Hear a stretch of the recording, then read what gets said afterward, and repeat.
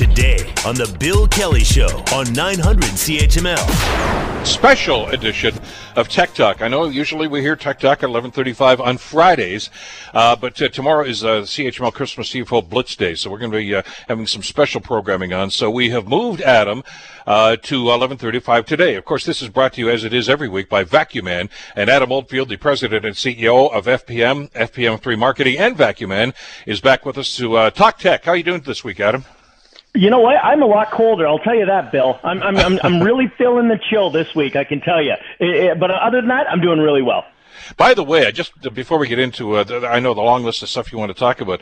Earlier in the program, we had somebody on from the Insurance Bureau of Canada. They were talking about the auto thefts and how they're up in the sorts of vehicles. But they mentioned that thing that you brought to our attention a few months ago about this technology that thieves are using right now to actually gain access to our key fobs. Even if they're in the house, they don't have to be in the car. And apparently it's a thing now. I guess it's really a problem, especially in European countries, and starting to happen here in North America now. It is a major problem. And you know what? I mean, we just take for granted you hang your keys at the front door. It's easy to grab and go. And if you've got a vehicle that's been made from 2010 up, has a key fob that you push a button, it beeps, that is constantly sending a signal. It's actually got a live signal constantly being sent. And it's the older technology, when I say older, 2017 and older than that, is using infrared. The newer versions are actually using an NFC, which is near field communication, or a Bluetooth. And honestly, Bill, it takes less than 30 seconds to be able to match the code. Usually they do it in twos, and all they got to do is just have someone with a laptop. It's actually it's an easy downloaded code. You can search this online, download it, and what it does is it sends a signal that matches. It looks like radio waves or looks for Bluetooth waves, and it will match it. Once it matches it, it decodes instantly. Now, this is part of the car theft issue, is that it's not a random code number. It's the same code. So your key fob is matching kind of like your password. Think of it as if you used 1, 2, 3, 4, 5, 6 as a password, it's sending it from your key fob to your car all the time. And that's how they're able to do it. They get the code, it sends it, it tracks it, it's not encrypted, and then they literally send the same signal to the vehicle, and it can start the car or unlock it. It's very simple.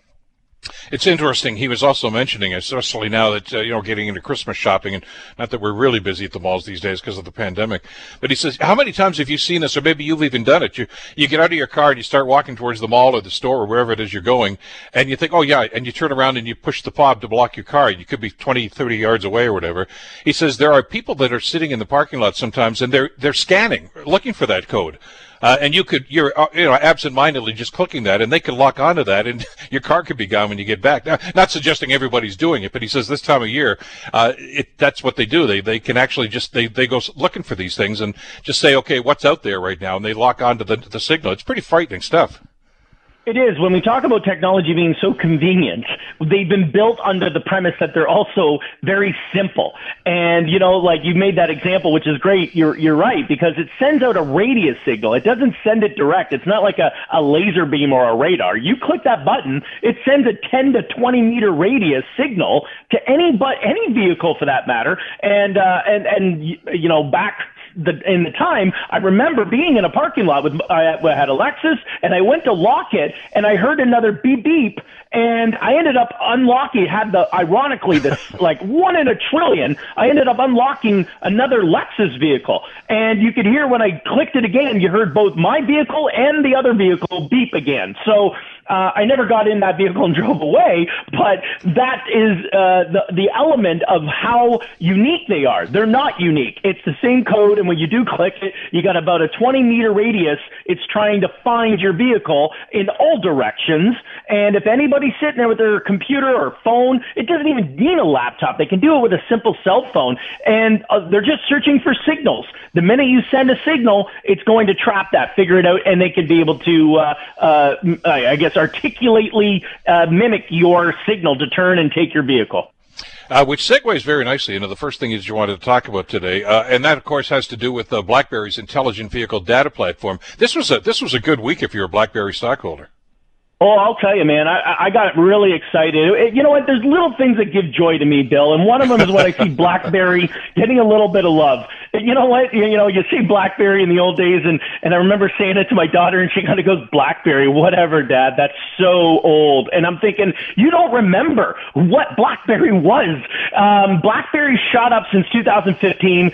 A single day shot up 65%. This is the largest it's had, and a very rightful reason is because BlackBerry is now capable of being, as we know, QNX is pretty much in a lot of automobiles. And, this is good and bad, by the way, Bill. And I say this because there's always a bit of a double side whenever I speak. So the one side is that the QNX system is going to be partnering with Amazon, the Amazon web server. And, and we know Amazon's in business for the same thing Google is, data.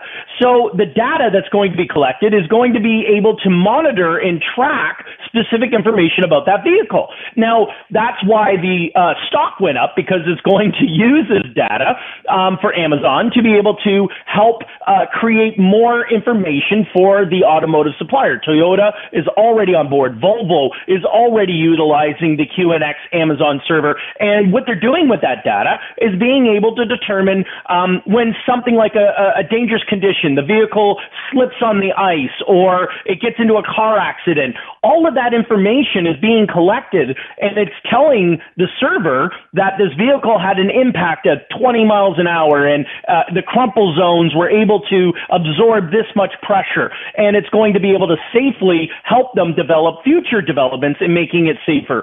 So that's the good news. Obviously, the double-sided sword, what else are they collecting about us, and what information are we giving them to be able to track? And as much as it's like, Volvo VIN number 16345, it's still proprietary to us, the buyer. And this is the reality, is that technology in our cars are computers right now with wheels.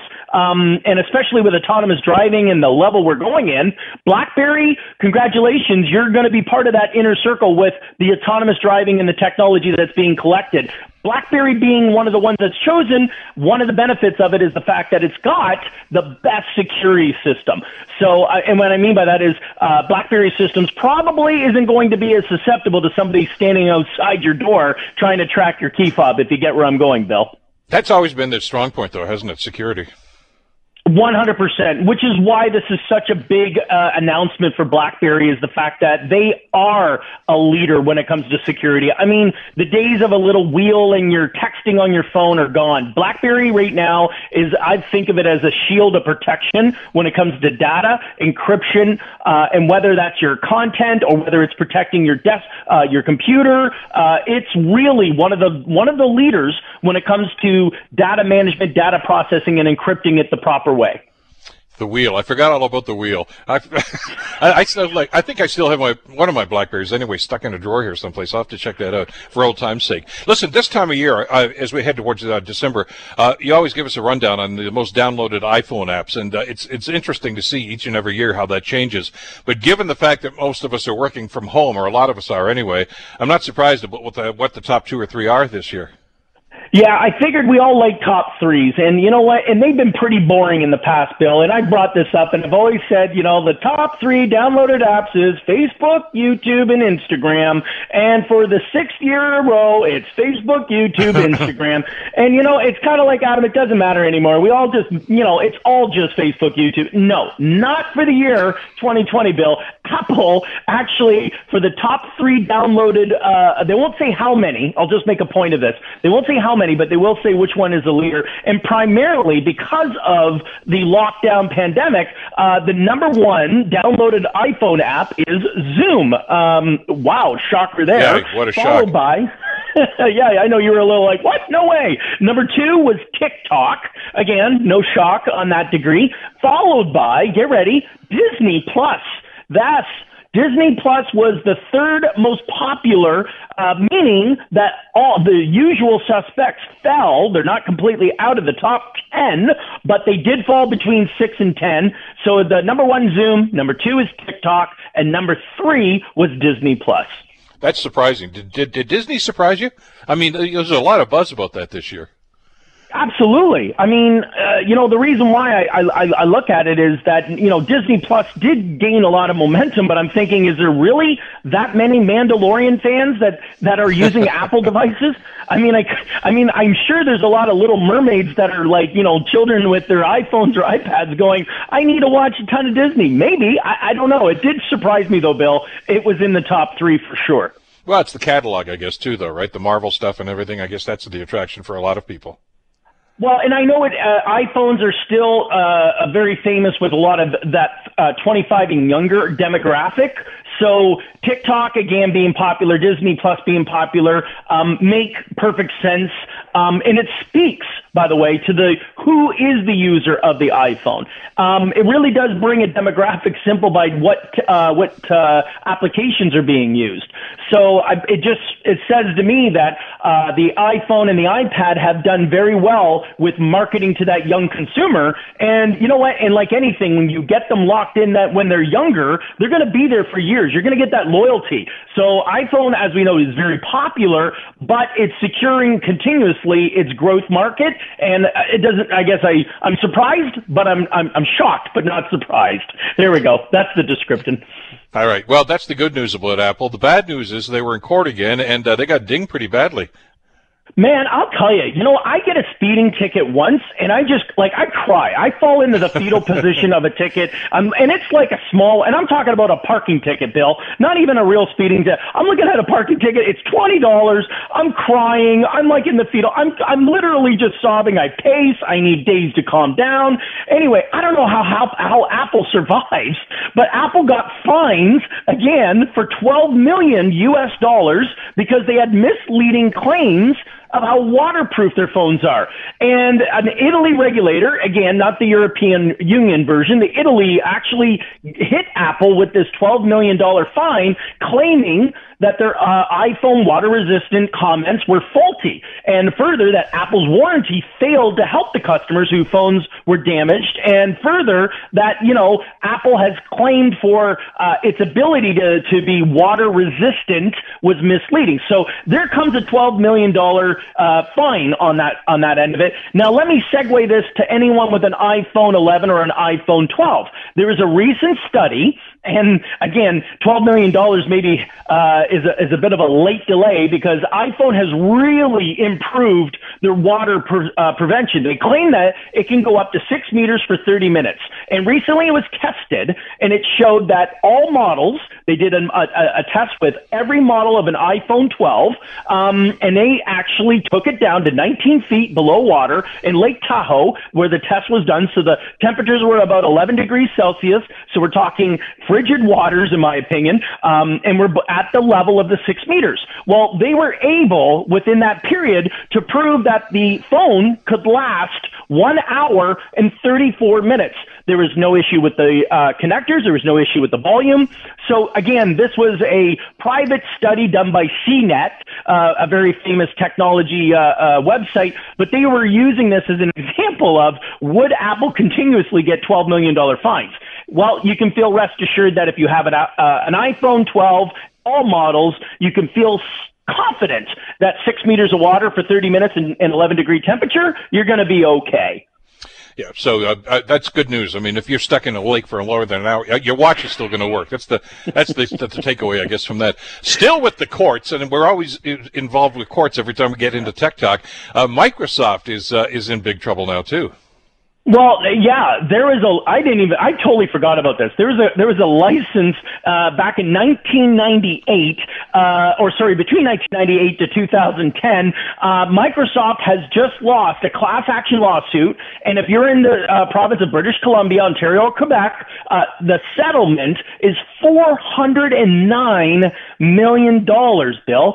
That's what was settled. You have to be a Canadian resident, and you had to have purchased a Microsoft license between December 1998 and March of 2010, which pretty much is almost every business or student that was using software during that time.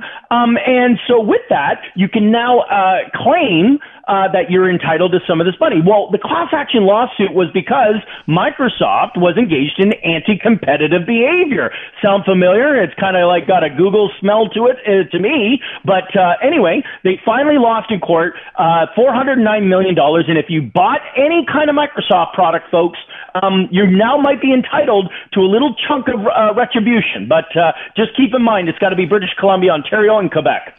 I wonder how many millions of people that is. Yeah, I guess we don't even have an estimate on that. But, I mean, that's all-encompassing. $409 million sounds like an awful lot of money. But once they start divvying it up about all the people that jump on here, it's quite possible you're going to get a check for $5 or something. I mean, it's the intent, I guess. It's the message they're trying to send to Microsoft now. Well, actually, it would be if every Canadian did file it. If every Canadian purchased, there would be $45 million. It works out to about $12 everyone would be entitled to. There you go. So, I mean, it's one Go of buy those. Yourself something nice for $12. But, that doesn't even cover the tax. So let's just keep that in mind when you do file for that amount, if every Canadian did it. A little while ago, you talked to us about Elon Musk and his new satellite streaming service, and you said it's not available in Canada. It wasn't then. New Brunswick, I guess, is going to be first up on this. Well, they did. Yeah, they announced they were doing pilot projects, but it wasn't being announced. It was just being commented that the satellite internet service was going to be available. And after we did the show, Bill, I had a lot of people say, when is it available? How much was it? And I think when I was first talking about it on Tech Talk, there was rumor it was going to be like $59, and now there's another provider. And look at this, Bill. We're going to save so much money per month on data. Yay! Elon Musk has saved Canada. Well, I want to eat crow for a little bit, and I'm going to step back and say, yes, folks, Adam got a little overzealous when it came to internet provided in our country, and just to let you know, hopefully this is it's a pilot project. I want to segue that with a pilot project. It is active in northern New Brunswick and rural areas. They actually have Starlink is what it's referred to. You can purchase it, and the speeds are truly astounding. Upload, download, really, they're lightning fiber cable speeds. However, the cost, and these are Canadian, and again, this is where Adam eats crow on Tech Talk, where I get excited, and now I just kind of put my head between my legs. The cost is to set up $820 Canadian plus GST, HST. That gets you the hardware, that gets you a satellite dish, it gets you a modem, gets you 100 feet of cable, and then that's just to put the equipment in your cottage or wherever you are out in the bush. Then you got to pay a subscription fee of $130 a month plus tax. So it's about triple what Adam thought it was, and it's probably more expensive than most internet, even dial-up for that matter. So, but it is fast. That's the good news, Bill. It is fast. Which is another reason why, by the way, Elon Musk is nose to nose with Bill Gates now as the richest man in the world. Good for him. This is Tech Talk. We do this actually every Friday at 11:30. Special edition today. Adam Oldfield, the president and CEO of FPM and FPM3 Marketing, and Vacuum Man, who sponsors this program. Thanks so much for this, Adam. Have a great week. We'll talk to you next week. Thanks, Bill. Have a great day tomorrow. Talk to you soon. Take care. The Bill Kelly Show. Weekdays from 9 to noon on 900 CHML.